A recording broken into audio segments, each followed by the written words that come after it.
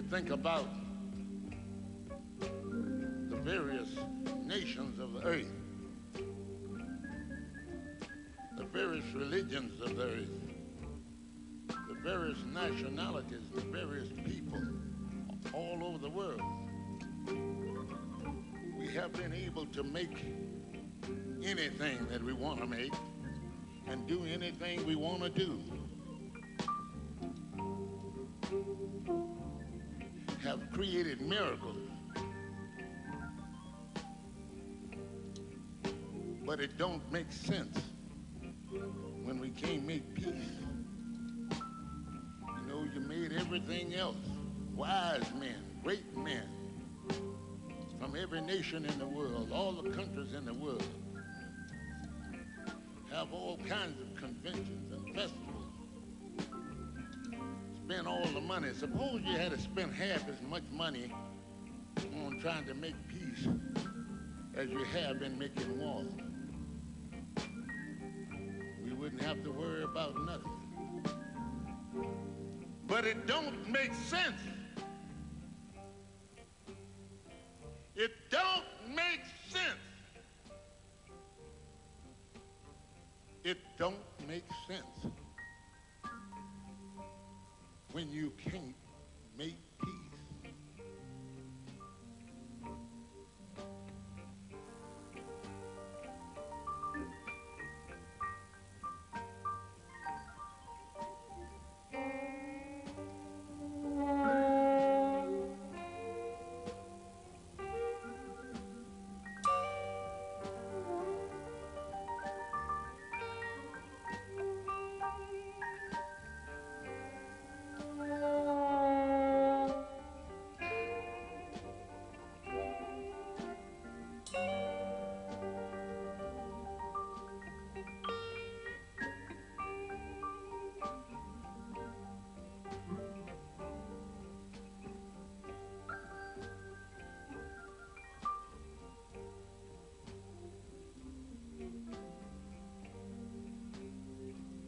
You have made great planes to span the skies.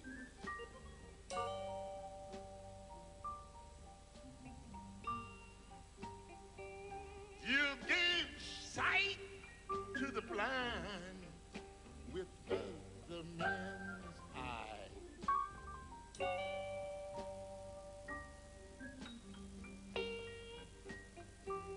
You even made submarines stay submerged for weeks.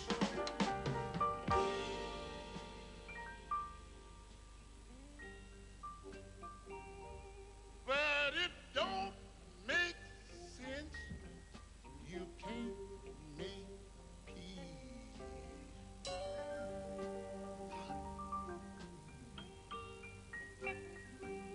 You take one man's heart and make another man live.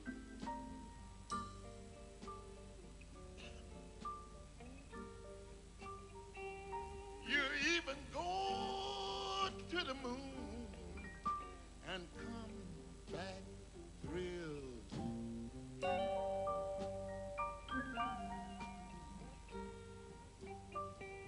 While you can crash any country in the matter of weeks.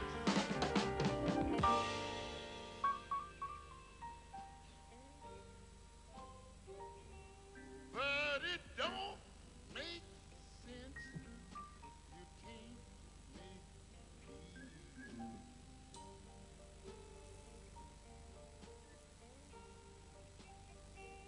You know it don't make sense. You know it don't make sense. You know it don't make sense when you can't make peace. When you can't make peace. Now when you can't make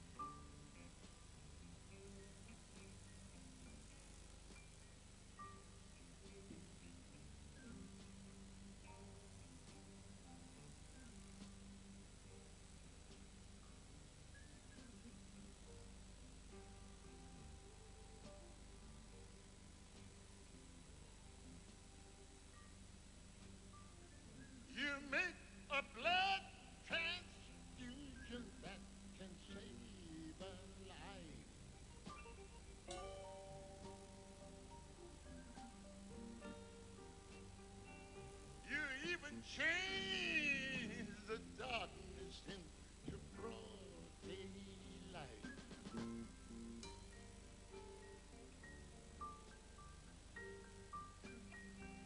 You make the deep man hear and the dumb man speak.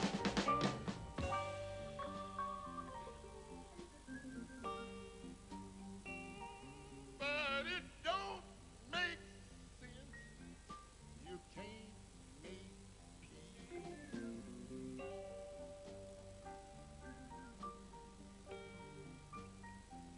You know it don't make sense. You know it don't make sense. You know it don't make sense when you can't make peace. Now when you can't make peace,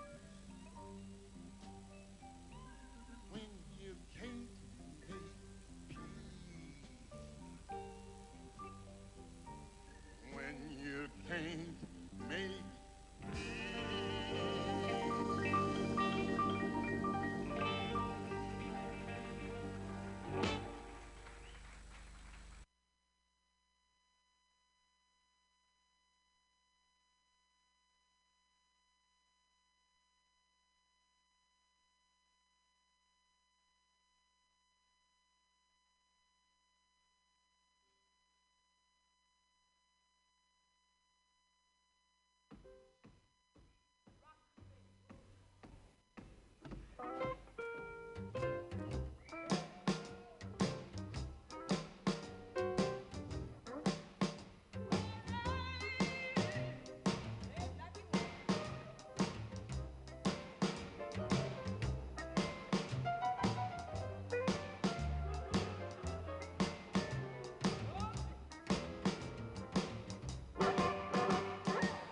rock me, baby, rock me all night long.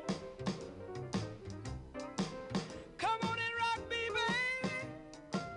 You gotta rock me all night long. I want you to rock me like my back ain't got no bone. You can roll me like you roll a wagon wheel.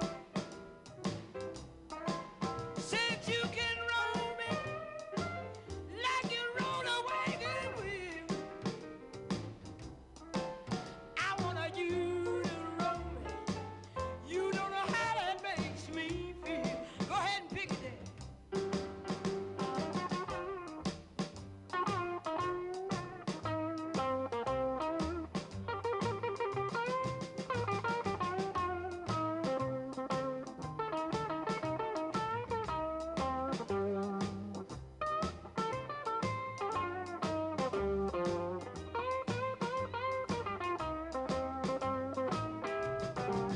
Come on and rock me. You rock me all night long. Come on and rock me, baby. Come on and rock me all night long. I want you to rock me like my back ain't got no bone. Now let me tell you what you can do, and you can rock me. Come on and rock me. Then you can roll me just like you wanna to. Come on and roll me, baby. Don't you stop this song right now. Let me tell you what you can do, and you can roll me. Said you can roll me, yeah. Then you can rock me. Oh, rock me. Said you can rock me all night long. Come on, everybody, come on. You can rock me. Said you can rock me, child.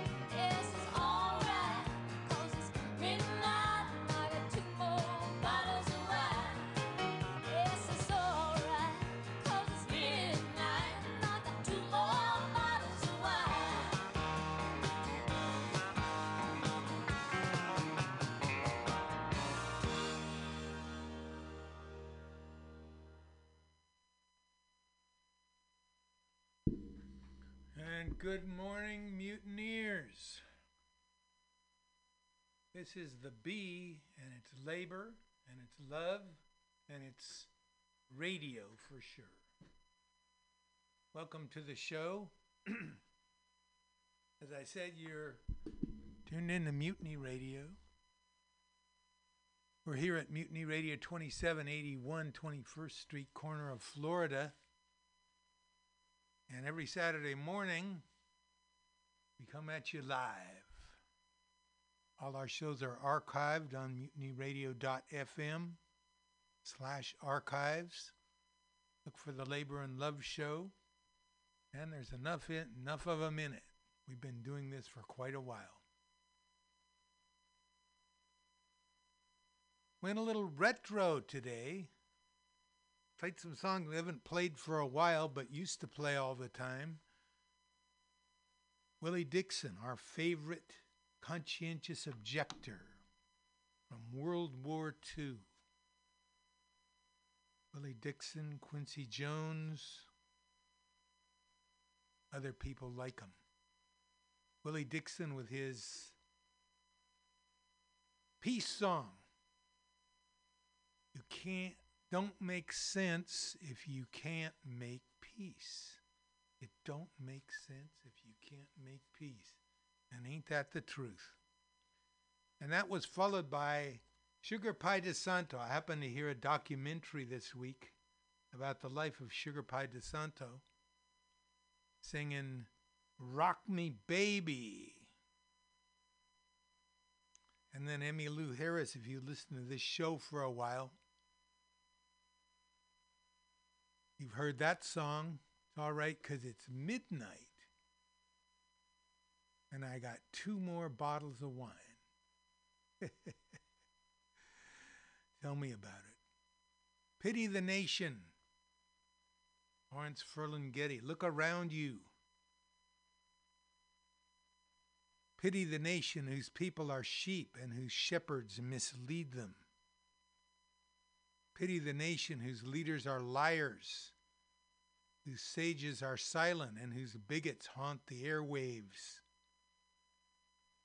Pity the nation that raises not its voice, except to praise conquerors and acclaim the bully as hero, and aims to rule the world by force and by torture.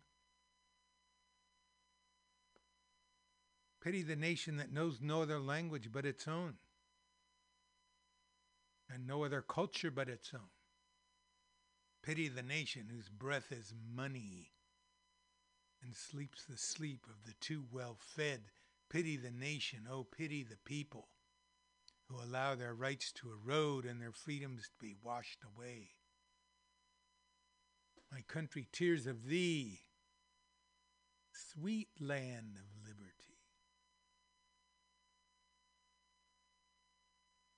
And here's Robert Reich.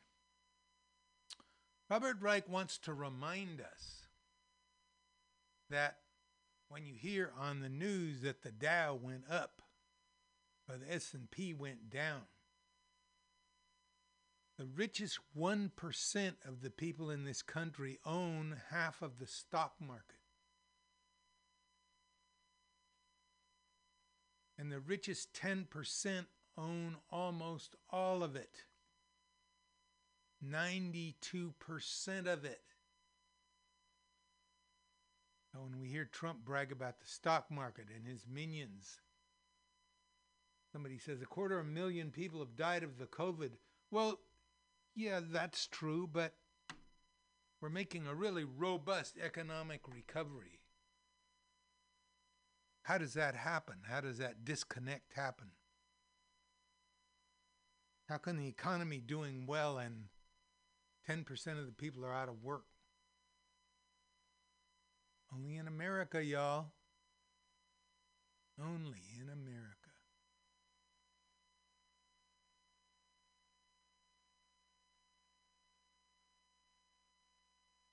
And here's Utah Phillips. A little more about Utah later because I used a quote of his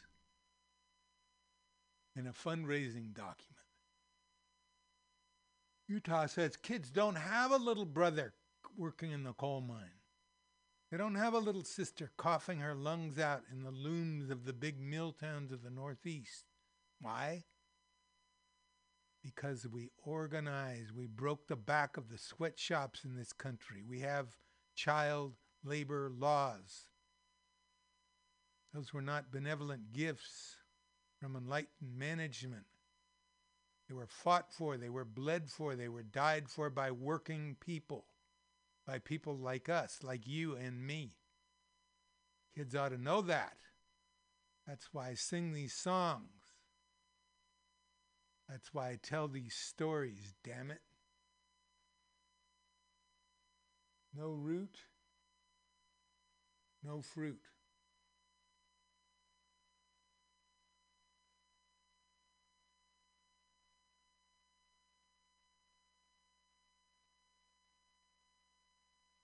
How about this one?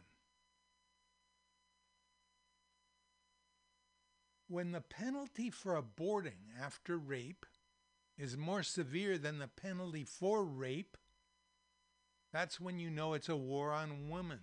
Think about it. A woman gets raped. Does she want to have that baby? Of course not. Maybe she does. Certainly we could understand if she doesn't. She goes and gets an abortion in certain states, she could be imprisoned. That's a war on women. We're saying to women, well, you're only good for one thing. You're only good for having kids. Never mind your humanity. Never mind whether you want to have the kid or not. It's your job. Okay. Okay, not okay. Here's another one from Democratic Socialists. Jesse Mimmer, can I tell you a secret? I don't even care if they're undocumented immigrants in this country. Without Social Security numbers, they aren't privy to the welfare people claim they get. The vast majority of them are normal people trying to live a better life. This whole wall, deport the illegals, bullshit, is just 1%. The 1% telling us that our problem is other working people. Blame them. The fact that they're all poor, instead of realizing the reason that we're all poor is due to the vast income inequality and resource price inflation in combination with wage stagnation. Use your brains. The existence of another poor person is not why you're poor, because the people who control everything refuse to increase your wages. Hello?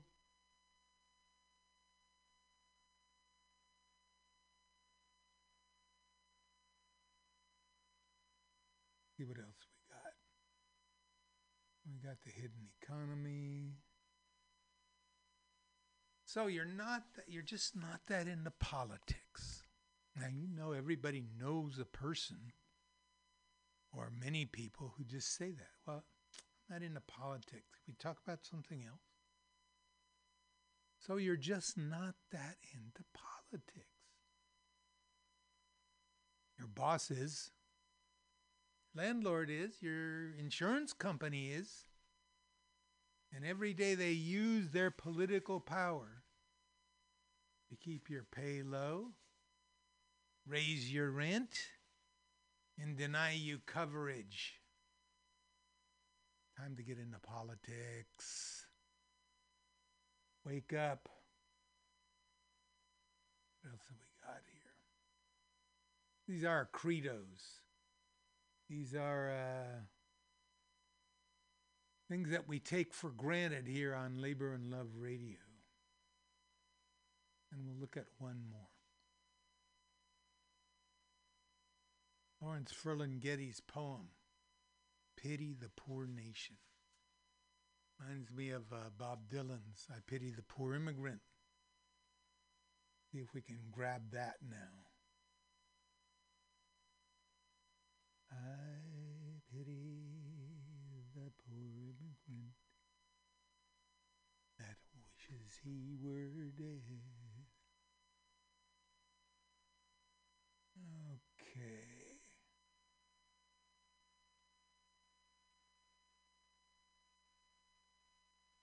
All right, let's see if we can get here.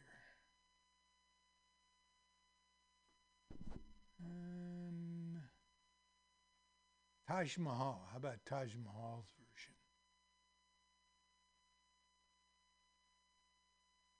I pity the poor immigrant.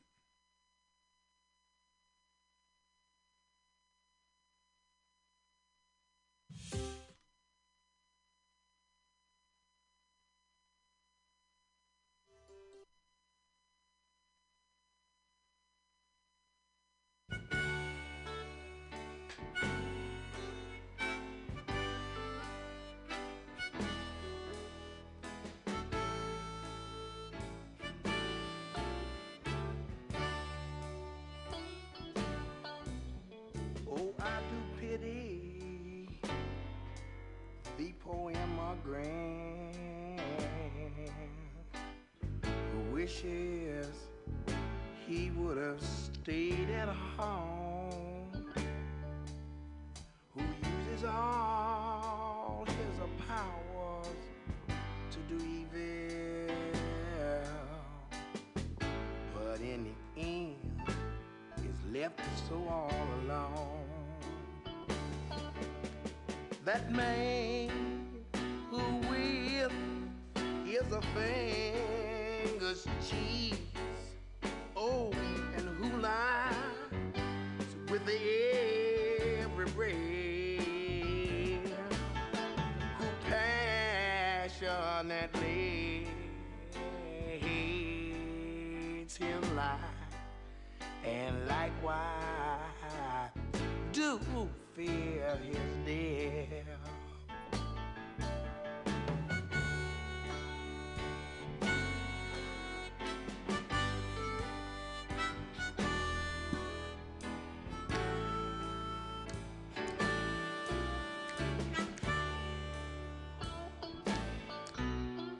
Oh, I do pity the poor immigrant whose very strength is spent in vain, whose heaven is just like arm size, and whose tears are like the rain. Woman, he eats, but he is not satisfied. He hears, but he just does not see. Oh, he falls in love with a wealthy self, then he turns his back on me.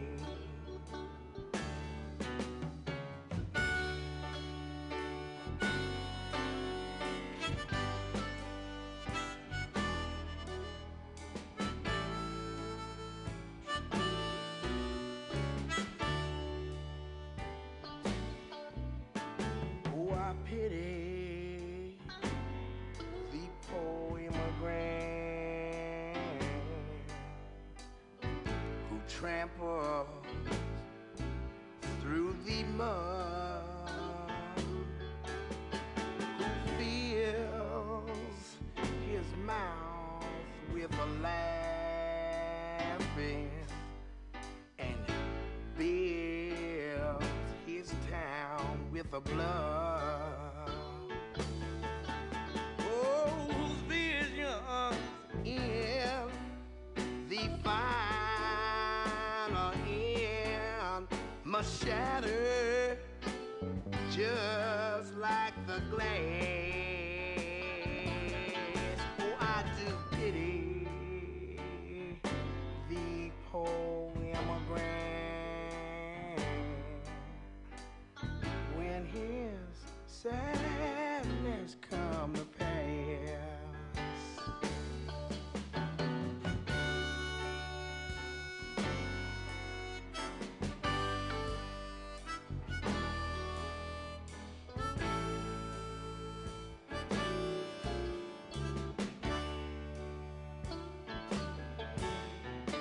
I do pity the poor immigrant who wishes he would have stayed home, who uses all his power to do evil, but in the end is always left so all alone. That man.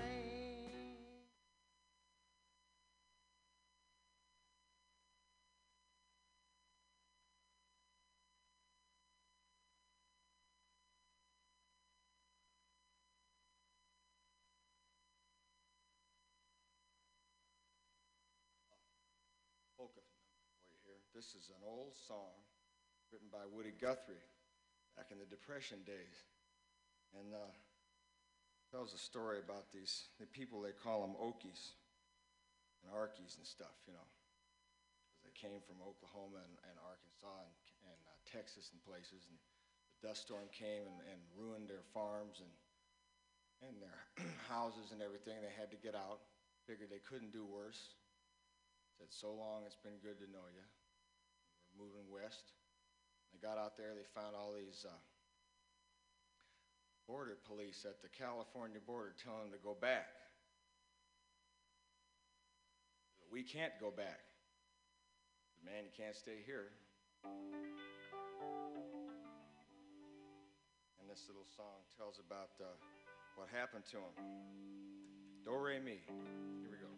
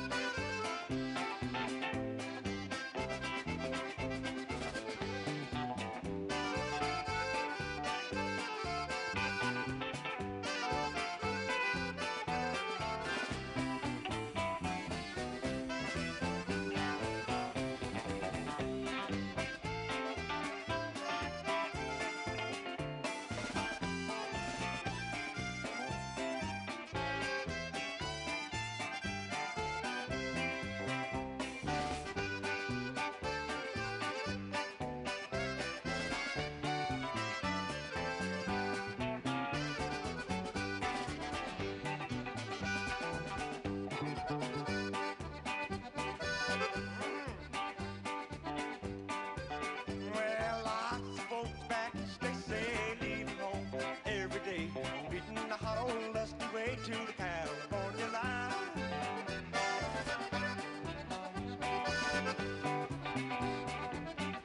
Well, let's cross the desert sands, they roll, get out of that old dust bowl.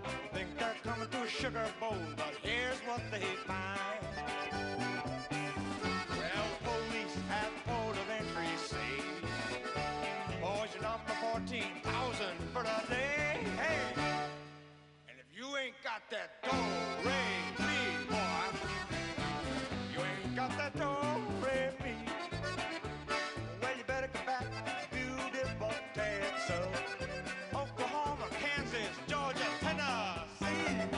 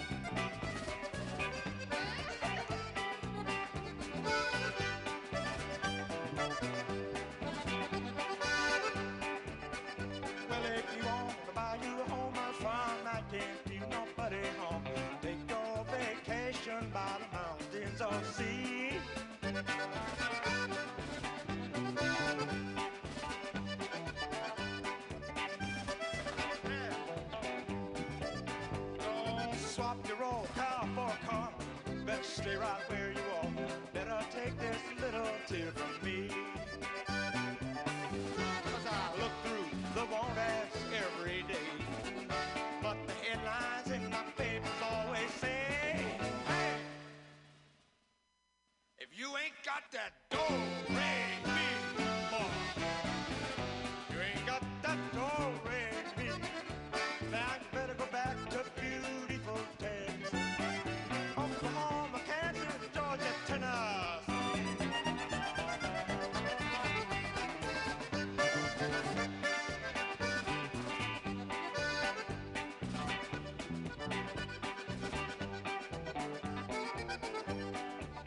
California's a garden of Eden. Well, it's a paradise to live in or see. But believe it or not, you won't find it so hot if you ain't got the do-re-mi.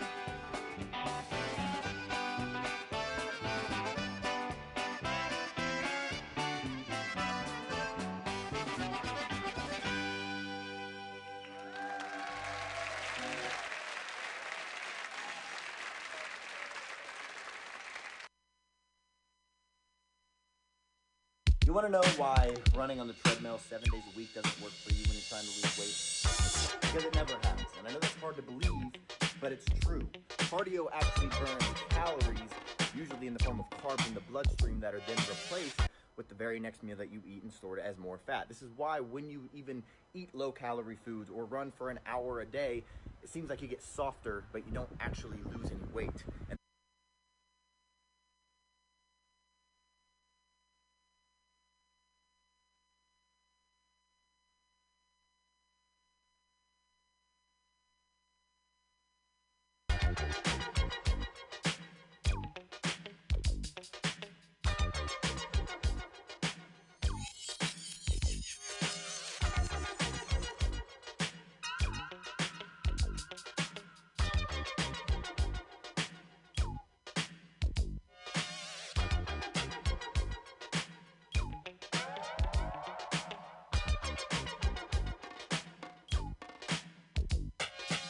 It's like a jungle sometimes, it makes me wonder how I keep from going under.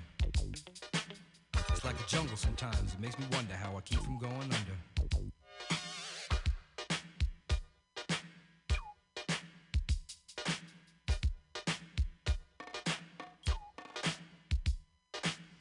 Broken glass everywhere, people pissing on the stage, you know they just don't care. I can't take the smell, can't take the noise, got no money to move out, I guess I got no choice. Rats in the front room, roaches in the back, junkies in the alley with the baseball bat. I tried to get away, but I couldn't get far, cause a man with a tow truck repossessed my car.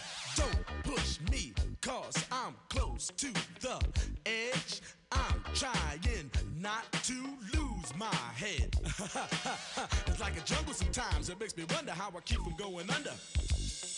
Standing on the front stoop, hanging out the window, watching all the cars go by, roaring as the breezes blow. A crazy lady living in a bag, eating out of garbage pails, used to be a fag hag, such a dance to tango, skipped the life and dango, a zircon princess seemed to lost her senses. Down at the peep show, watching all the creeps, so she could tell her stories to the girls back home. She went to the city and got so did it. She had to get a pimp, she couldn't make it on her own. Don't push me, cause I'm close to the edge.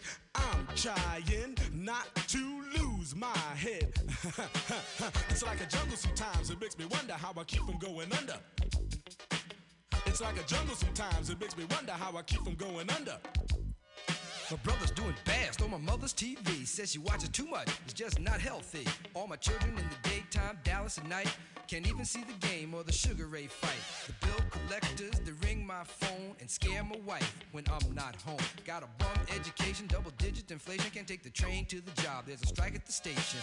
Neon King Kong standing on my back, can't stop to turn around. Broke my sacroiliac, a mid-range migraine, cancer membrane. Sometimes I think I'm going insane, I swear I might hijack a plane. Don't push me, call, I'm close to the edge. I'm trying not to lose my head.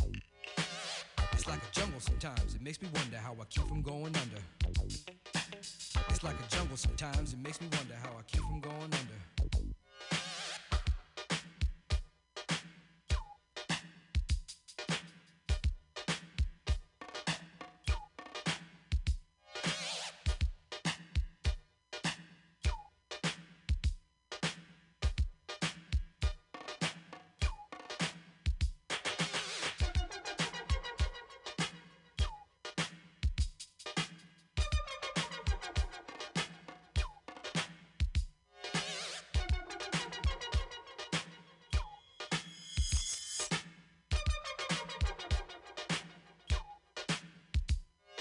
My son said, Daddy, I don't want to go to school cause the teacher's a jerk. He must think I'm a fool and all the kids smoke reefer. I think it'd be cheaper if I just got a job, learn to be a street sweeper. I dance to the beat, shuffle my feet, wear a shirt and tie and run with the creeps. Cause it's all about money, ain't a damn thing funny. You got to have a con in this land of milk and honey. They pushed that girl in front of the train, took her to the doctor, sewed her arm on the game.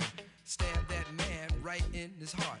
Gave him a transplant for a brand new start. I can't walk through the park cause it's crazy after dark. Keep my hand on my gun cause they got me on the run.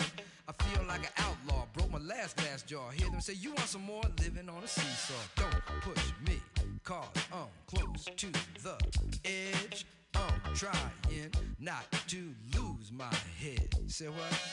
It's like a jungle sometimes. It makes me wonder how I keep from going under.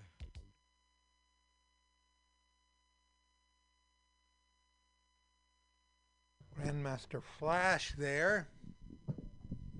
That's set. Grandmaster Flash with one of the seminal hip-hop songs.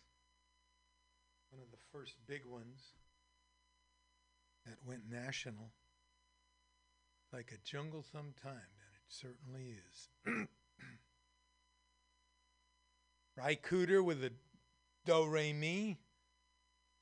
And before that, Taj with I Pity the Poor Immigrant. This is Labor and Love Radio, where we tell you how it is. If one person gets $1 they didn't work for, someone else worked for $1 they didn't get. You don't have a seat at the table, the negotiating table, that is where you work. You're on the menu. And never let anyone into your heart who is not a friend of labor. Think about it. It's just a waste of time. Labor and Love Radio, where the labor meets the road. Look around you. We look around ourselves, look around at the nation, what's happening. Over 250,000 of us have died. 250,000. Even more than that, 270,000. And that's only if we count deaths that are directly related to the COVID. If you take the number of people who normally die over a period of time and compare them to how many have died this time, the number is larger than the official COVID number. How many of those have been COVID deaths? We don't know. And we probably don't know because somebody decided they don't want us to know. Look around you. San Francisco's about to close down. This is a time for awareness, a time for courage, time for faith. Okay? Why do you keep going? You keep going because you keep going. Keep going because the forces that are arrayed against us want you to lose hope and take yourself out of the game one way or another. And don't ever, ever, ever do that. And they win. Okay, I guess that's our little talk for today. We have Radio Labor coming up, our World Labor Report, reminding you that all over the world there are workers just like you who go out every day, if they can, and earn their bread by the sweat of their brow, as the Bible says. They're all over the world. You are not alone. You're not fighting by yourself.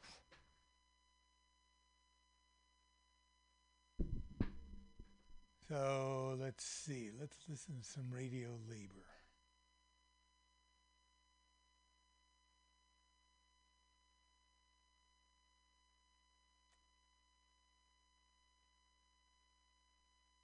Radio Labor.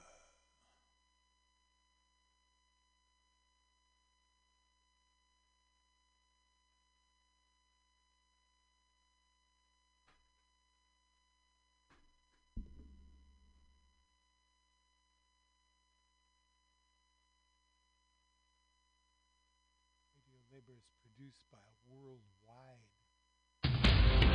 This is Solidarity News on Radio Labor. This is a Radio Labor World Report recorded on Friday, December 4th, 2020. I'm Mark Boulanger. In a report this week, unions in Europe have won a major victory in their fight to have water and sanitation declared a human right. How unions can help skills development during the pandemic. The Labor Start report about union events and singing.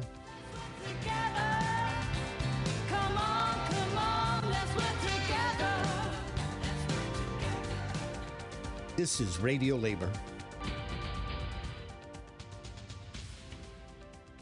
Unions in Europe have won a major victory in their fight to have water and sanitation declared a human right. There are 9 million people in the EU who do not have affordable access to potable water. The fight has been led by the European Federation of Public Service Unions, which operates under its acronym EPSU. To find out more about the initiative, I talked to Pablo Sanchez. Mr. Sanchez is EPSU's spokesperson. I talked to him on the day that the European Parliament addressed the issue. I asked Mr. Sanchez why the struggle to have water recognized as a human right was necessary. Well, in Europe, more than 63 million people have gained access from 2000 to 2017. That's the broad sense of Europe, so from Russia to Portugal. But according to the WHO, there's still 60 million people who still lack access to the basic drinking water, and more than 31 million who need basic sanitation. And within the European Union, the figures are 9 million still do not have access to drinking water. And, I mean, one person is too many, but 9 million is certainly a figure that is worth fighting against, and for EPSU to campaign to promote the human right to water for every single citizen. 9 million people without potable water in the European Union is a lot of people. Why has this happened? Well, the statistics did ignore them for decades. And then with the 2008 economic crisis, the number of people who could not afford the rising costs of water and housing and electricity and so on, and the fact that there was a higher number of unemployed, meant that many joined that group of vulnerable consumers, as they like to call them in the European Union, and we reached that level. That includes documented migrants, it includes minorities such as the Roma community, but includes also many thousands of citizens who basically were cut by private multinationals that operate the water services because they could not afford paying for the water bills. EPSU has been running a campaign to have access to water and sanitation recognized as a human right, and the European Parliament has taken up the issue. What is the latest news on this? Yes, today the European Parliament actually voted a resolution in the frame of a piece of legislation called the Drinking Water Directive, in which they do a direct reference to our campaign that we launched in 2012. So it's been 8 years since we've been promoting and campaigning for the issue of universal access in that sense in the European Union. And although there is not a very concrete direct obligation by the different member states of the European Union in the resolution, it sets the ground for more binding targets in order to achieve universal access, with a particular focus, of course, to vulnerable groups of society, which are the groups that actually don't get the basic right to drinking water.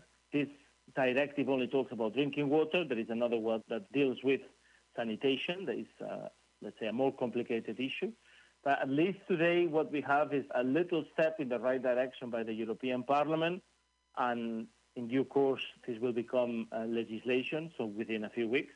We say that our campaigning has transformed into something concrete for those 9 million people who do not have access, and for those that actually risk to lose their access, particularly in the times where the economic crisis is looming again. The need for continuous development of skills amongst workers has become even more crucial as the pandemic changes the world of work drastically. In order to better understand what labor unions can do to help this skills development, the Workers' Activities Bureau of the United Nations International Labour Organization held a global webinar. The Bureau operates under its French acronym ACTRAV. One of the participants in the webinar was Martin Henry. Mr. Henry is a research officer with Education International, the global union for teachers and other educators. He raised a central question about how workers will be able to develop their employment skills as the pandemic continues on. If in the time of COVID, we're talking about access via the internet and via ICT and those sorts of ways to innovative practice, how are we going to develop the whole of the world and the whole of the workers' population? There are equity issues in that we have to resolve.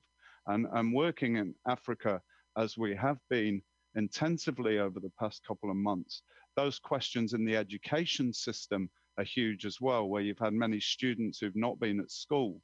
How do we connect them back into the system of working out how to develop their skills in a broad sense, and how we get them connected to a whole life of learning so that they're going to be able to continue to grow and continue to think in this way.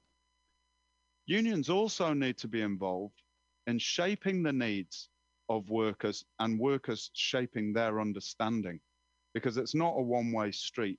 There has to be a negotiation between union management and workers on the shop floor about how those skills are changing and shifting.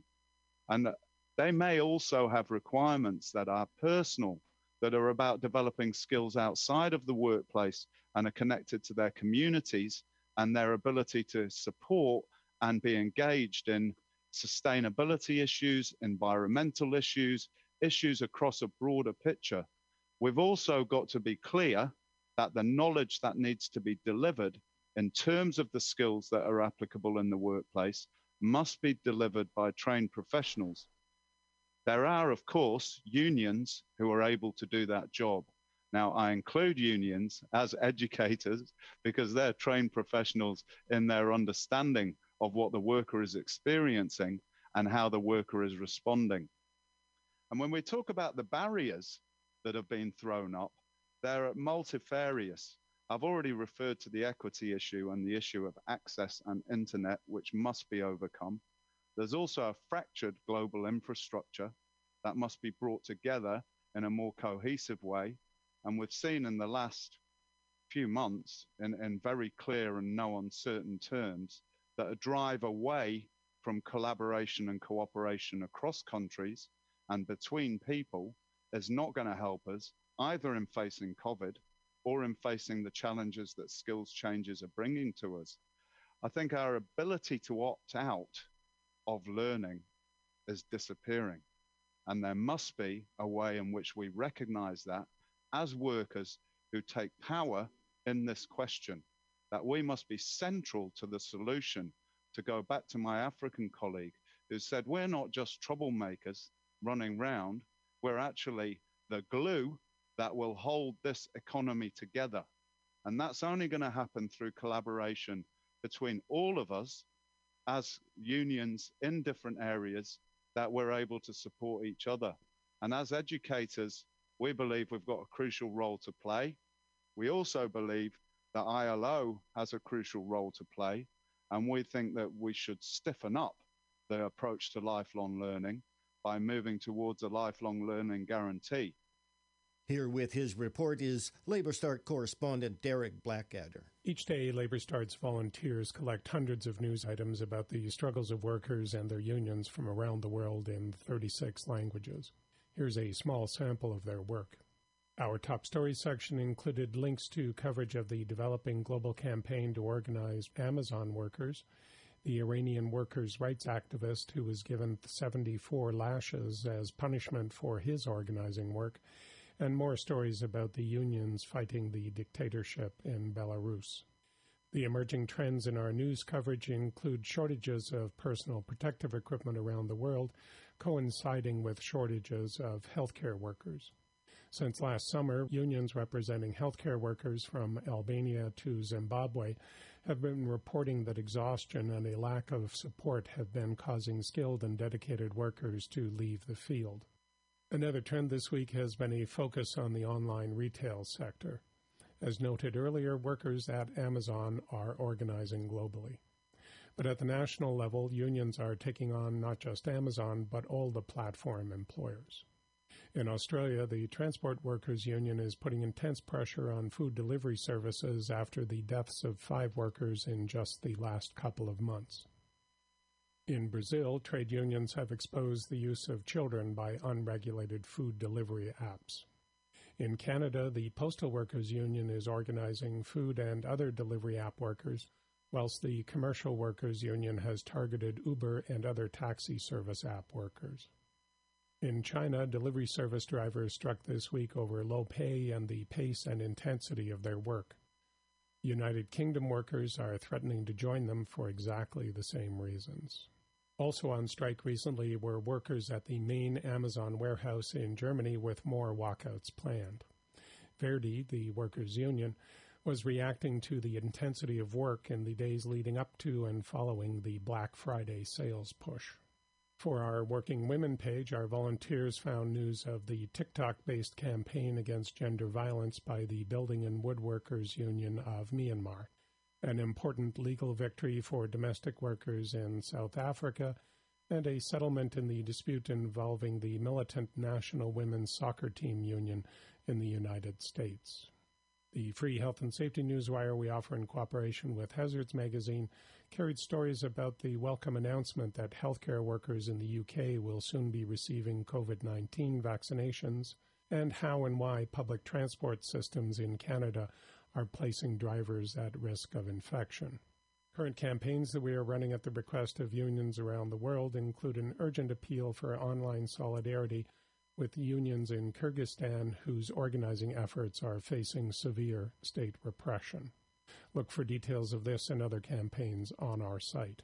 This is Derek Blackadder from Labor Start, reporting for Radio Labor. Now here is the British Labour musical group The Workers with Let's Work Together. Together we'll stand, divided we'll fall. Come on now people, let's get on the ball. Let's work together. Come on, let's work together. Because together we will stand, every boy, every girl, every man.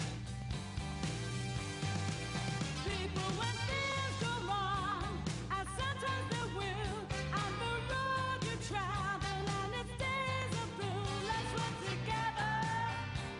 Come on, let's work together. Let's work together. Unite together, we will stand, every boy, girl, woman, and man. Oh well now, 2 or 3 minutes, 2 or 3 hours. what does it matter now? This life of ours, let's work together. Come on, let's work together. Let's work together. Because together we will stand, every boy, every woman and a man.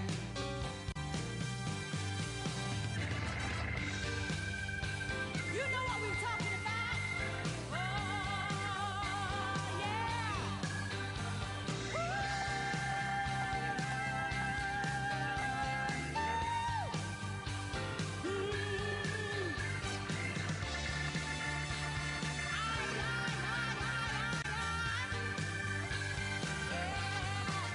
Well now, make someone happy, make someone smile. All work together and make life worthwhile. Let's work together. Come on, let's work together. We're gonna work together, yeah. Because together we will stand, every boy, girl, woman, and a man. Every man, every woman. Now come on, you people, walk hand in hand. Let's make this world of ours a good place to stand and work together. Oh, come on, let's work together. Let's work together. Because together we will stand, every boy, girl, woman, and a man. Every man.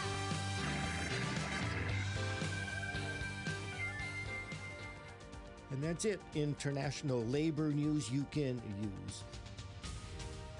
You can find our features and daily newscasts at radiolabor.net. Thank you for listening. And remember, it's all about global solidarity.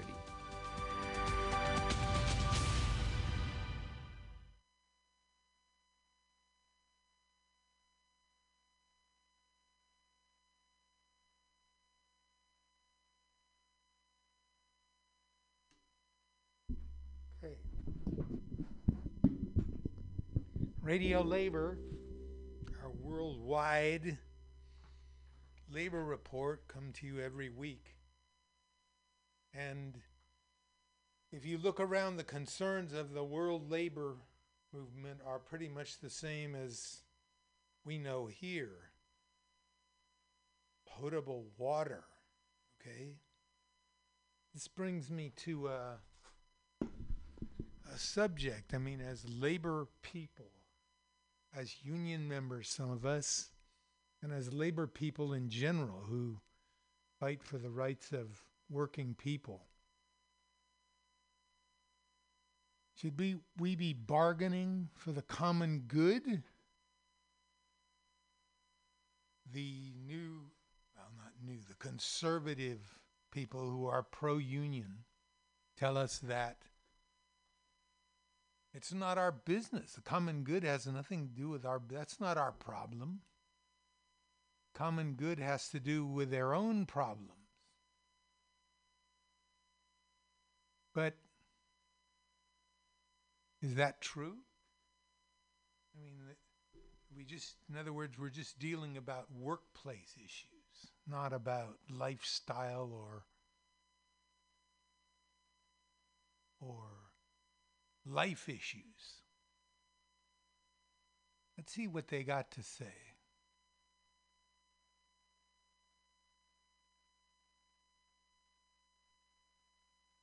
Is it, for example, someone pointed out to me today that there are a lot of union members who were against the Affordable Care Act because they were afraid that their own union-based health care, they might be forced to give it up. Or it might end up calling for a whole lot more, costing them much more. So, of course, they were against it. But were they thinking of the common good? No, they weren't. It's hard. It's not an easy thing to say to yourself, well, okay, I'll give up a little so that everybody else might do okay. We play a game like that with kids in school called union bargaining, where there's a whole structure of voting when if everybody votes together, they gain a little bit. But there is the chance that if everybody else votes together and you vote for yourself, you can make a whole lot of money. And how many times do kids do that? I mean, eventually when I would play this game, eventually the kids would get it and earn a little every time. But sometimes they didn't. Sometimes they kept trying to screw each other. Like, somebody else we know? Like adults, maybe? All right, let's look at some labor notes stuff. And then I want to get into we've got our Francescas, we've got our labor history.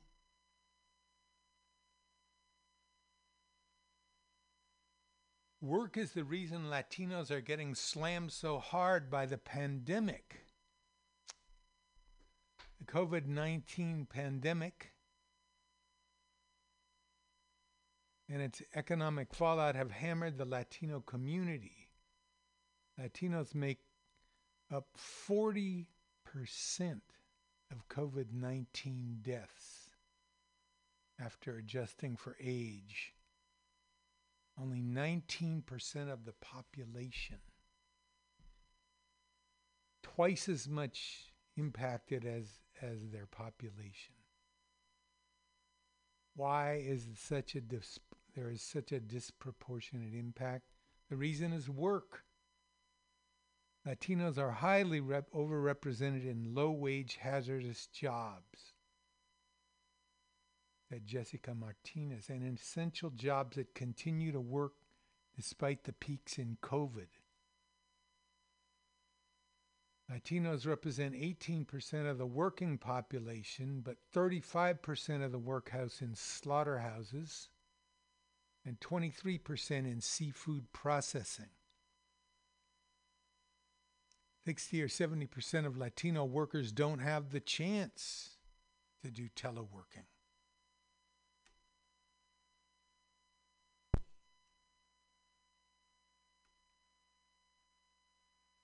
They have to show up at the factory or the warehouse.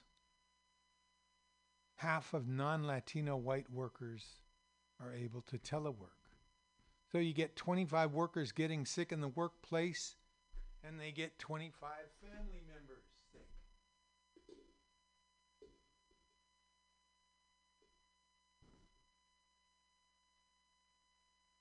Meatpacking and poultry plants have been particular hot spots for outbreaks of COVID. According to the Food and Environmental Reporting Network, at least 49,000 meatpacking workers have tested positive for COVID. Companies were not providing any personal protective equipment. Social distancing was almost impossible because of the way that these plants are structured. Workers work shoulder to shoulder.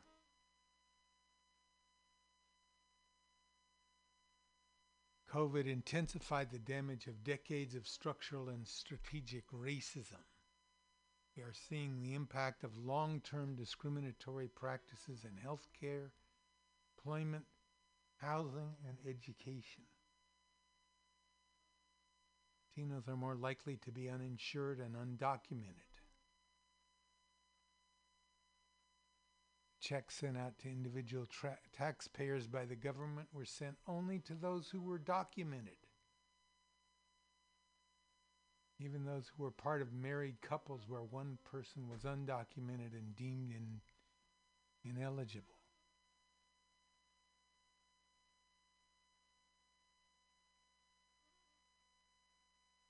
Anyway, check it out on Labor Notes. Now, General Motors recently opened up its Oshawa plant in Canada.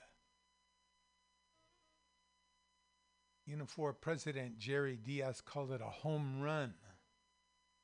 Unifor is a union that represents workers at the Detroit 3 auto companies in Canada. They announced a tentative agreement with General Motors Canada on November 5th that included a $1.3 billion investment to restart the Oshawa assembly plant. GM had ended vehicle assembly there last year, eliminating the jobs of 5,000 assembly and supplier workers. Prospect of jobs returning is very welcome. What's missing from the news coverage, though, is the reality that GM is not really reopening the old plant. Instead, the new operation will be a pop-up assembly plant designed to meet the short-term need for additional production of hugely profitable pickup trucks. The company is making no long-term commitments to the workers it will hire, nor to the community where its pickups and profits will be made.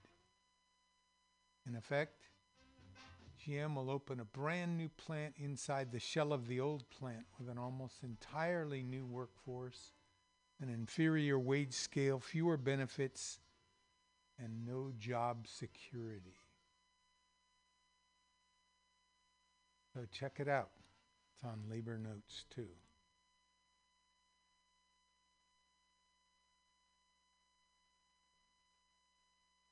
Let's see, I wanted to headline this one about how postal workers saved the election.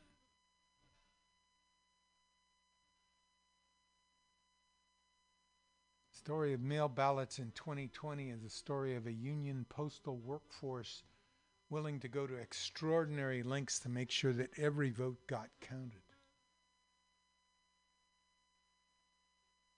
Postal workers did this despite the deliberate holdups created by new Postmaster General Louis Delay the Mail de Joy and a workforce hit hard by the COVID. More than 65 million people voted by mail this fall, a record. And the Postal Service has been working at reduced numbers for months. As of August, 40,000 postal employees had been forced to quarantine. Roscoe Woods, president of the 481 area local of the Postal Workers Union near Detroit, said the workforce he represents is down 30%. How did postal workers pull off this gargantuan feat? Most of our employees were very prideful, said Keith Combs, president of the APWU Detroit local. They were really happy they were able to complete the mission with the ballots. They want the post office to be seen in a different light than the White House had been portraying it.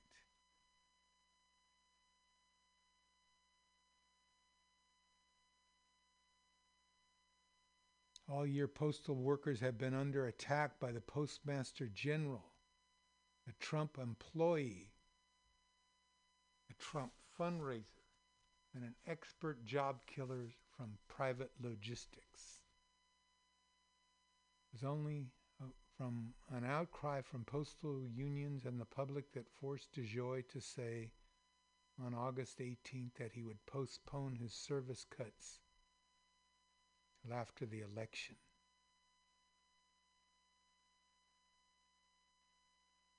Contrary to what you might assume, DeJoy and his schemes won't automatically be swept out by a new administration.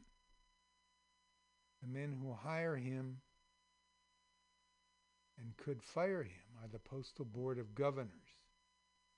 Unfortunately, the 6 current members are mostly anti-worker and pro-privatization. There are 3 empty seats that Biden could fill immediately, except that the appointments must be confirmed by the Senate.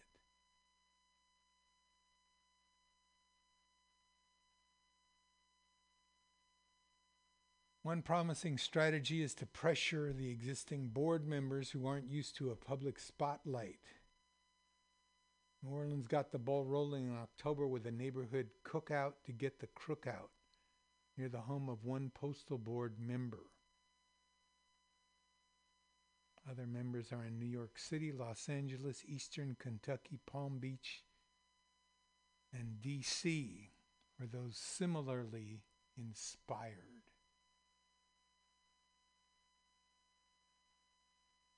Let's see. We can find that story. I want to have a story about cutting. Here it is. Will the Supreme Court overrule farm worker union rights? David Bacon.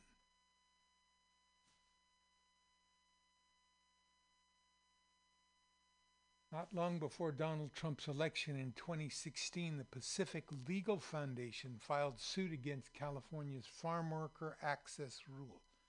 Now, this is a rule that gives union organizers the right to come on the job, the workplace, in the morning before work begins and talk to members about forming a union or about union matters.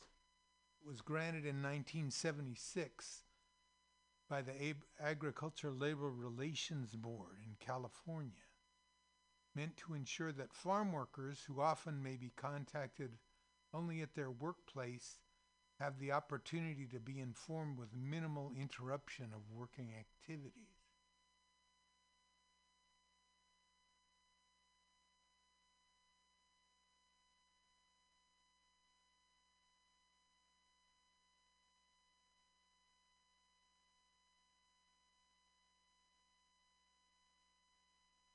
Anyway, this is something that the Supreme Court, the conservative Supreme Court might strike down.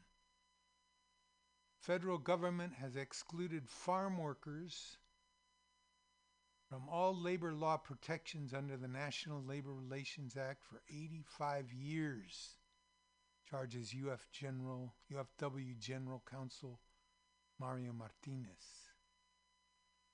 In light of this racially discriminatory exclusion, California granted to agriculture workers important labor protections to balance the historical imbalance of power between farm workers and growers.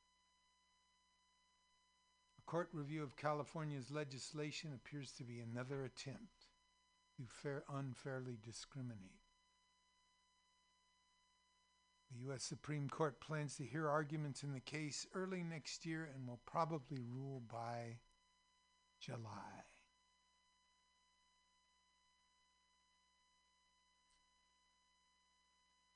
Okay. Still haven't done Labor Beat, huh? Labor Beat, Labor History, still coming up. Let's see. I wanted to play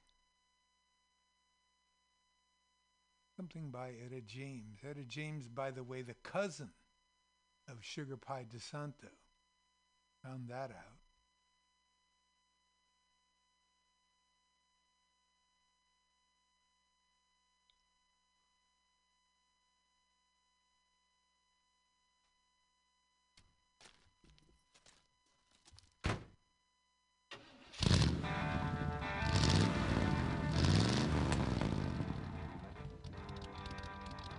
On retro today, playing some of our old stuff.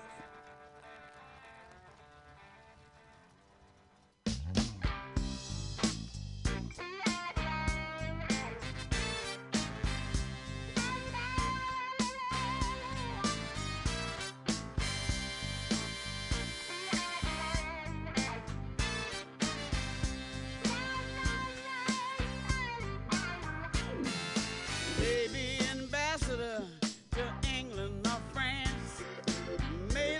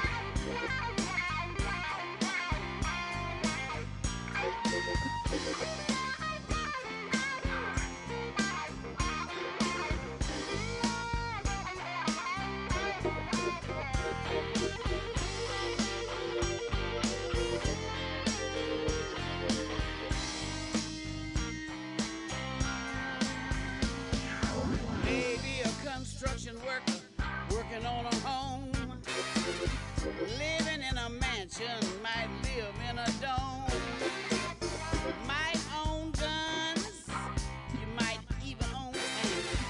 You might be somebody's landlord, or you might own a bank, but you got to serve somebody. Oh, serve somebody. Might be the devil or the Lord, but you got to serve somebody. Yeah. You may be a creature with a spiritual pride. You may be a councilman taking bribes on the side. Working in a barber shop, may know how to cut hair.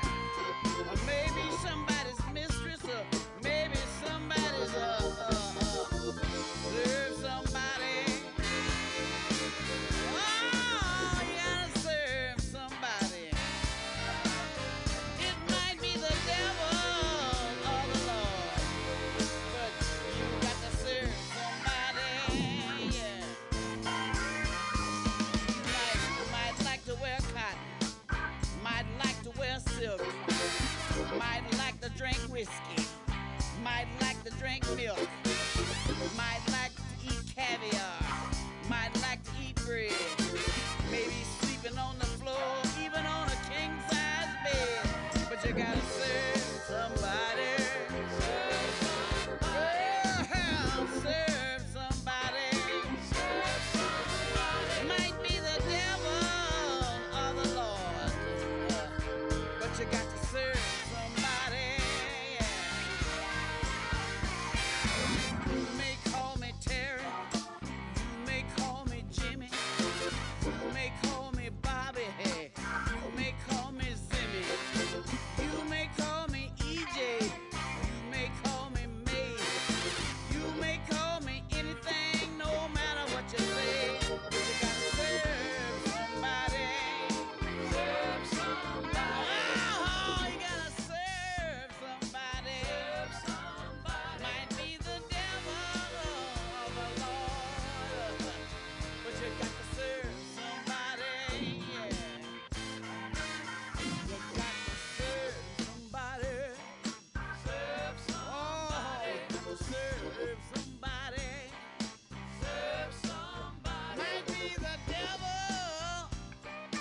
Serve somebody. Could be the Lord. Serve somebody. Got to serve somebody. Serve somebody. Let me tell you, serve somebody. Serve somebody. You got to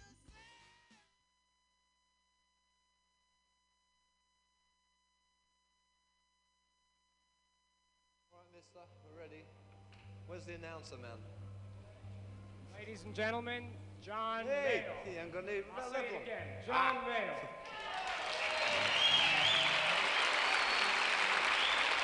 That's right.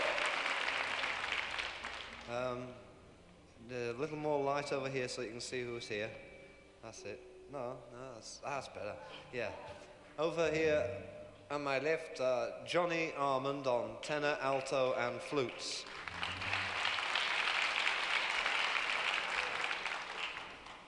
And sitting down playing acoustic fingerstyle guitar, John Mark.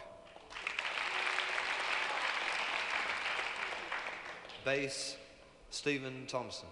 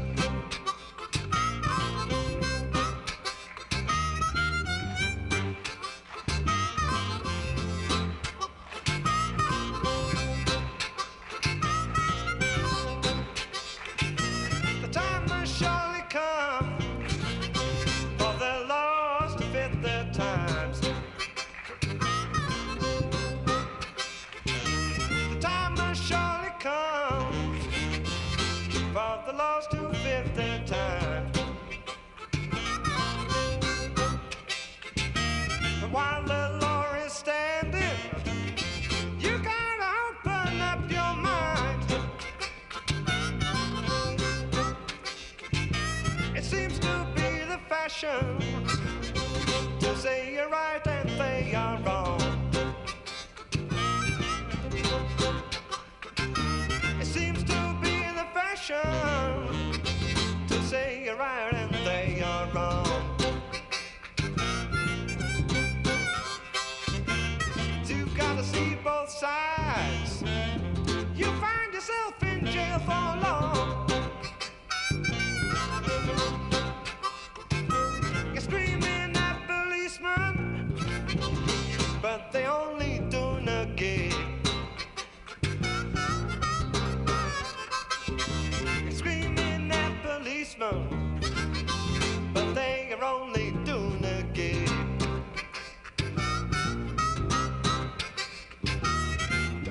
Take the time to figure out how the issue got that big.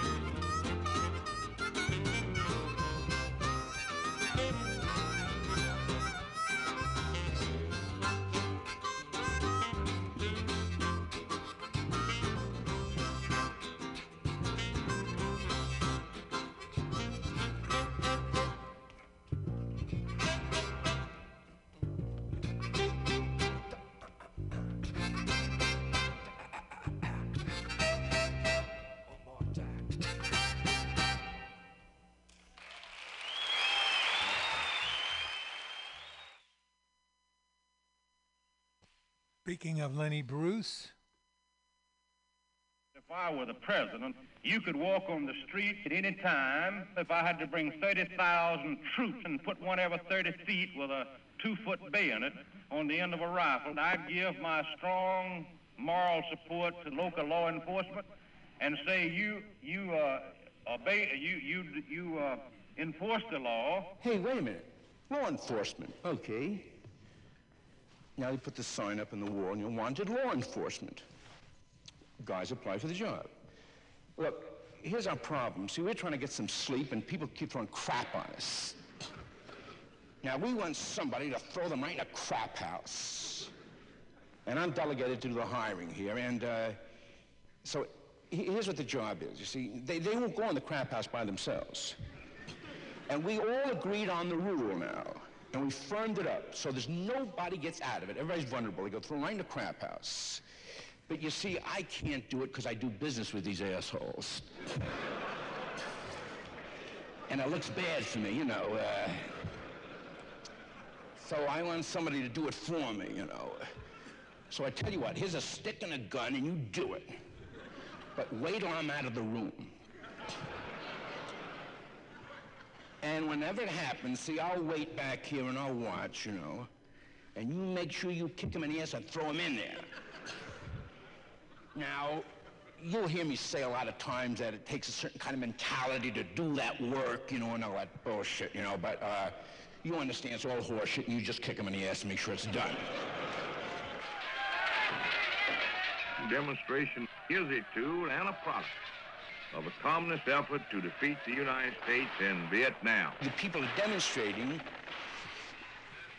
not against Vietnam, they're demonstrating against the police department. Actually against policemen, because they have that concept of the law, that the law and the law enforcement are one. Now comes the riot, or the marches. Everybody's wailing and blah, blah, blah, blah. Now you got a cop there who's standing with a short-sleeved shirt on and a stick in his hand. And the people yelling Gestapo at him. Gestapo, you asshole, I'm the mailman. Gestapo. This group is giving so much aid and support to North Vietnam should be branded, maybe painting them yellow. Half of them hopheads, dirty, filthy, unproductive individuals. The hate mongers, the demonstrators, the no-good crowd who would burn America down. And we'll burn all the churches. That's what we're planning, yes. But 3 days after the election, God, to think of it, we would all be walking around naked. That's worse than communism, to walk around naked. Imagine that. Naked women, naked women, naked women, naked women, naked women, naked women, naked women, naked women. I don't believe people want to be saved, but God damn them, I'm going to save them whether they like it or not. Well, are you God? Well, no, but, the hell, you know, just, we'll never mind that, and, I can do you a favor, you do me a favor, that's all, and, so that's where it's at. And that's, I think, hanging up in our country right now.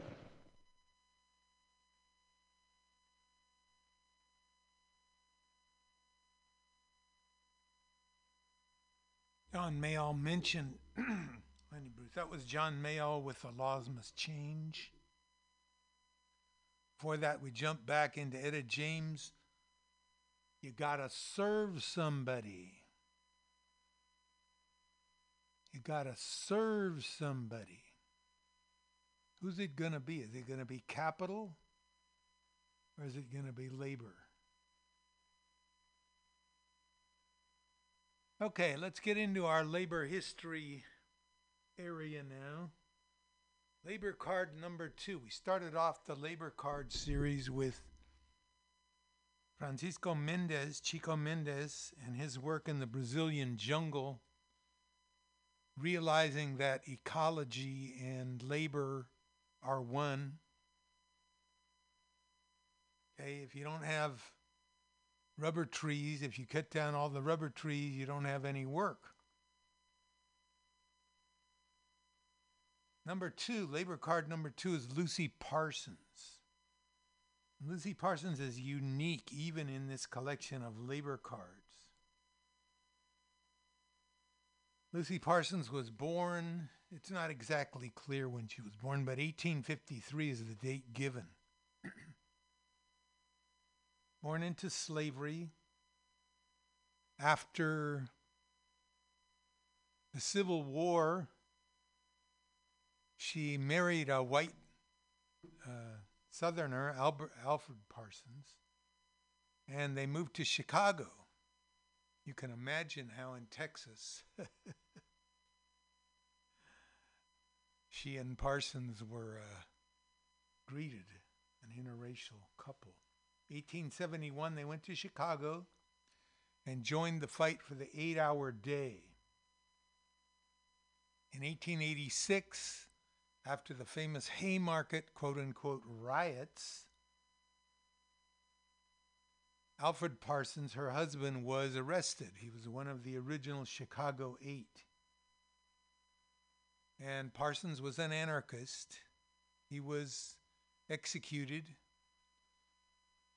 And Lucy became a leader of the movement for collective bargaining, the 40-hour week, equal pay for women. She became a much sought-after public speaker and traveled all around the country, giving speeches saying things like this: the strike of the future is to remain in and take possession of the necessary property of production. And in 1937, workers in Detroit did exactly that. They sat in their jobs. Instead of leaving the job and picketing outside, they sat in and occupied their jobs. Parsons had differences with people like Emma Goldman. As far as feminism was concerned, the Chicago Police Department said that Lucy Parsons was more dangerous than 1,000 rioters, part Native American, African American, and Mexican. Ms. Parsons always kept it kind of a mystery what her lineage was. All right, let's listen to Labor History in 2. First one is about striking solidarity. The year is 1944.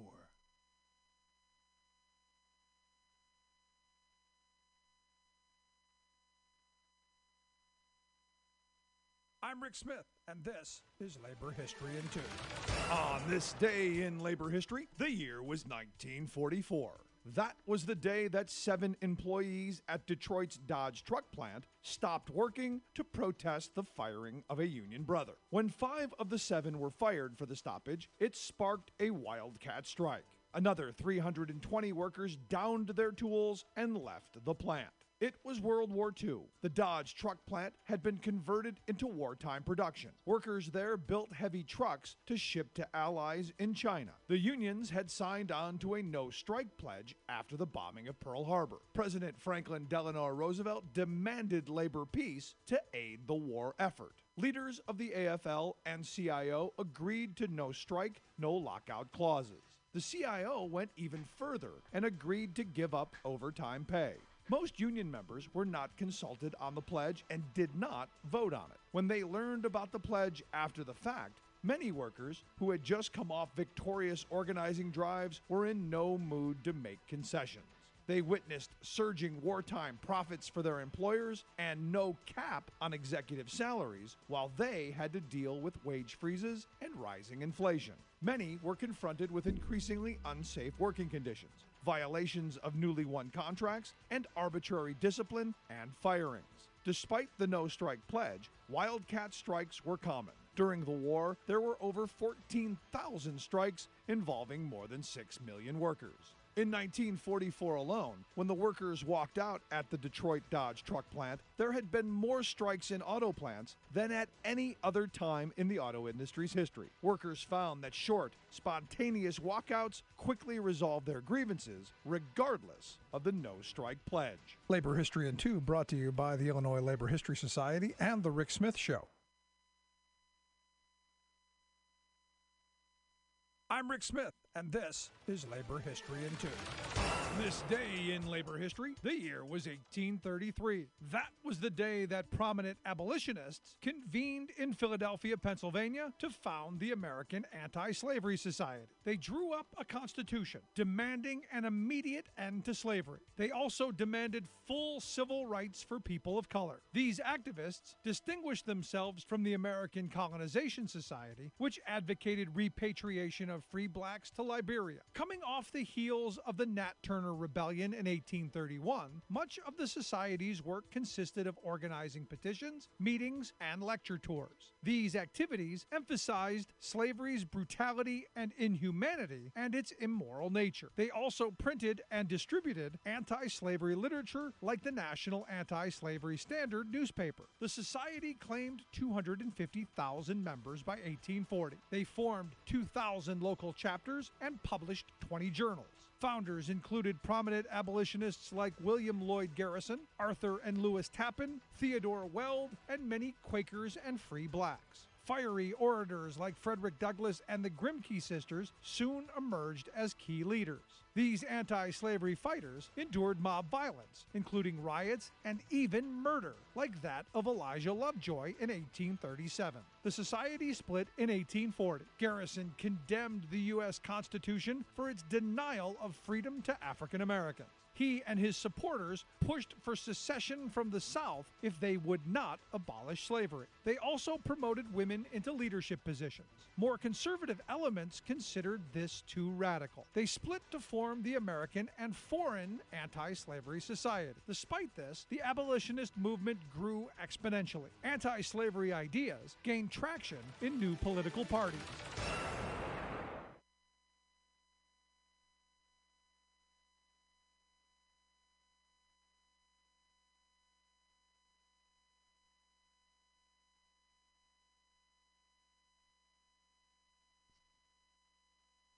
That'll do it for this edition of Labor and Love Radio. Thank you for joining us. Remember, if one person gets a dollar they didn't work for, someone else worked for a dollar they didn't get.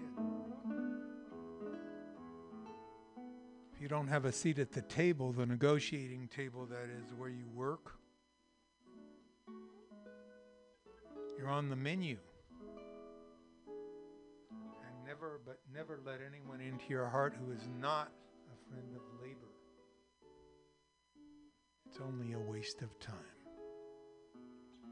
Just a waste of time. Labor and Love Radio, where the labor meets the road. See you next week, same time, same shift.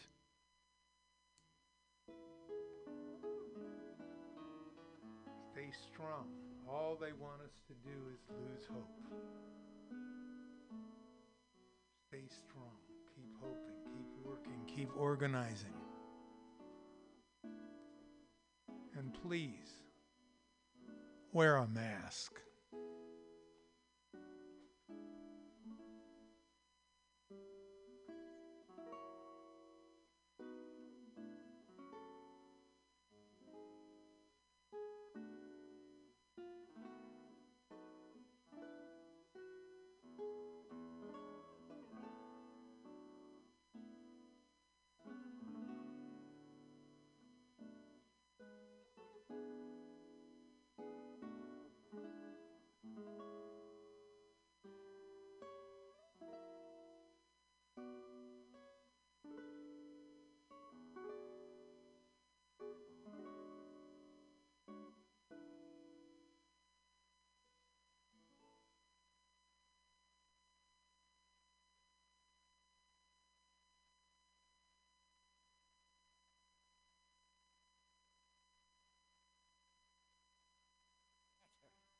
Well, gather around me, sea dogs, and get aboard me pirate ship as we set sail for the seas of MutinyRadio.fm. From there, you can captain your own pirate ship as you sail through over 44 different shows for all of your listening pleasures. They've got live comedy to small business advice, LGBTQ friendly to sports, vinyl to gutter punk. MutinyRadio.fm has the best programming the internet ocean has to offer you. I bet my peg leg on it, or I ain't scurvy shit-faced McRat.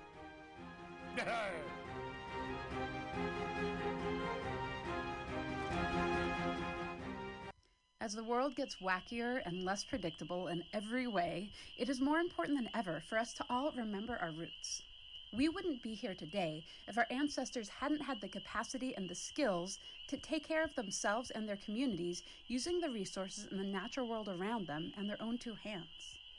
My name is Wonia Thibault of Buckskin Revolution and Alone Season 6, and I started Buckskin Revolution not just to empower people with a wider range of skills to meet their basic needs, but also to inspire them with a sense of fulfillment and connection that comes with living a little closer to the earth and using our bodies, our minds, and our very DNA for what they evolved to do, to help us thrive without the need for modern technology and industry. If that sounds appealing to you, I hope you'll join me for the Fall 2020 Buckskin Revolution Online Skills Gathering, an 8-week learning experience designed to work within any schedule. It involves pre-recorded classes, live interactive sessions, and online community learning support from both myself and your fellow students.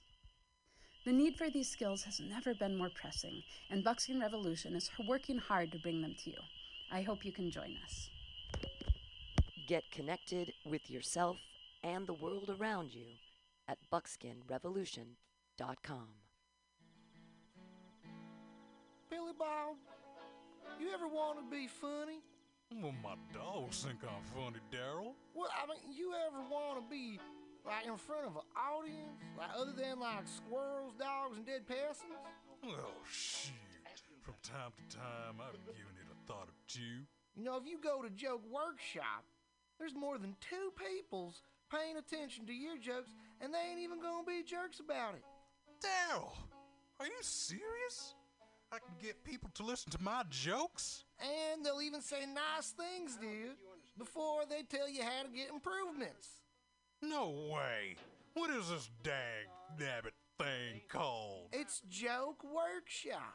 Joke Workshop? Yep, every Monday, 6 to 8 p.m. on the Mutiny Radios. So you're saying I could tell my jokes every Monday from 6 to 8?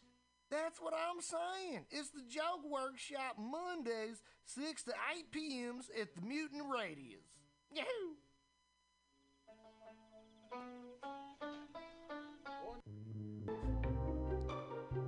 Hey, you, poetry reader. This is Bjork's sister, Mjork. It's okay. We also have a soul and a weekly poetry reading on Mutiny Radio's AltaCast, zoomed every Wednesday at high noon from Glasgow, Scotland. One of our co-hosts from Choose Poetry, Choose Life, Andy Talbot, has a new poetry chapbook, Old Wounds, New Skin, which is available at analogsubmission.com now. Go buy it, and don't let the poets lie to you. Once again, that's Andy Talbot's new poetry chapbook, Old Wounds, New Skin, available at analogsubmission.com.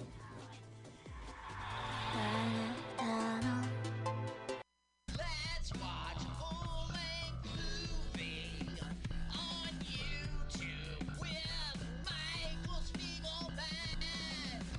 I'm Michael Spiegelman. And I am Carl Not Spiegelman. Join us every Sunday, 2 to 4 p.m. Pacific Standard Time on MutinyRadio.fm for Let's watch a full-length movie on YouTube. We watch the best movies that, aren't they good? Well, they're chosen by Here's you. his theme song again. Bye. Okay, bye. Watch a full-length movie on YouTube with Michael Spiegelman.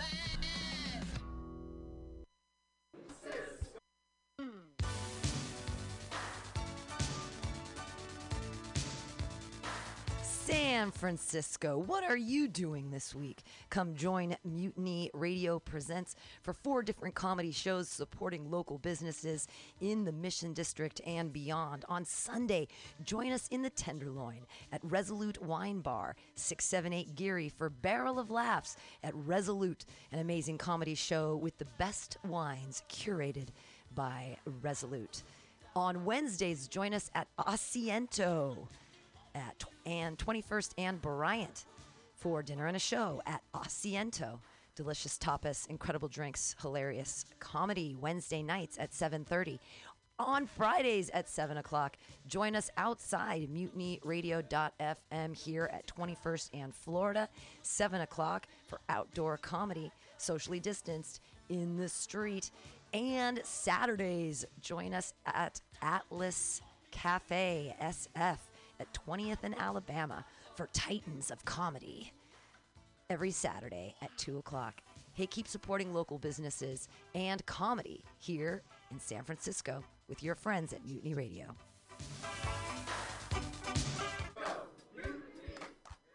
The Ministry of Lava manages our national lava resources to ensure that we will always have a steady supply of lava to operate the nation's active volcanoes, which in turn power our cities and methamphetamine labs. As a matter of national security, we need to reduce our dependence on foreign lava, which means an expansion of domestic lava drilling. As your chancellor, I will build lava wells all over the country, as well as secure access to more lava fields by invading Hawaii. Imagine orange gold spurting out from school playgrounds on the Great Plains and illuminating the Nebraska sky like fireworks on the 4th of July. Magma oozing over the rolling hills of Kentucky. Volcanic ash settling gently over homes in New England like fresh gray snow. If you want global lava markets to continue to be dominated by terriblest regimes like Iceland, Chile, and the Philippines, vote for my opponent, who sits in their back pocket as comfortably as Pahoehoe on the slopes of Kilauea.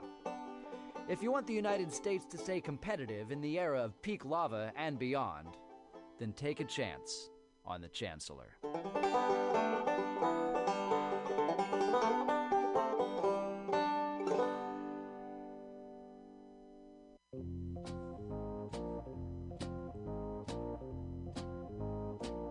Are you looking for local handcrafted leather goods? Look no further than Skin on Skins, a local Mission leather working shop. All original pieces handcrafted for you. Jackets, belts, purses, jewelry, everything made out of leather. You need your bicycle seat fixed? You want it in cool leather? Under can do it. You have a motorcycle that you want to fit out with side bags and cool stuff? Talk to Under. Go to skinonskins.com. That's SKINONSKINS.com. You just went to Folsom Street Fair and you don't have enough leather? Go see Under. Everything is handcrafted and understated quality. Fine leather, handcrafted goods for all of your needs. He also does fixes. Maybe you love that jacket. He'll put the zipper back in. Talk to Under at skinonskins.com at 20th and Mission. Check him out at skinonskins.com.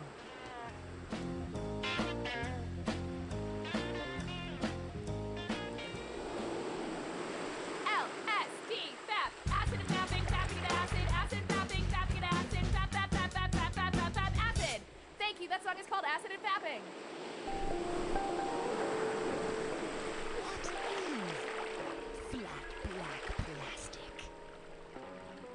What could it be? Black, plastic, vinyl, records, round, played, mix.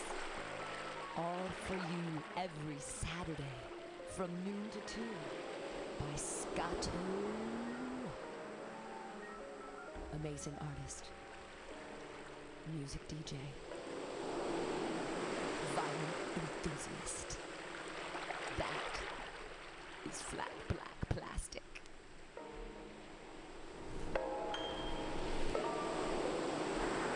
This is Mr. Tomatoes with Mutiny Radio. Big up! #1 station, a ruling nation. Give it to me every time. My name is Breakfast, and I'm running for Chancellor of the United States of America. For too long, we have gone without a chancellor who is willing to take bold leaps of faith and logic to create new possibilities for our great, big, fat nation. As your chancellor, I will balance the budget on the head of a pin, give entertaining speeches, have scandalous affairs, write strongly worded letters to unpopular foreign leaders, look good on camera, end all hunger, crime, abuse, war, disease, disasters, sadness, depression, oppression, repression, suppression, transgression, obsession, expression, impression, regression, and digression by signing pieces of paper that express my disapproval of such things. And invest in an American flag pin to be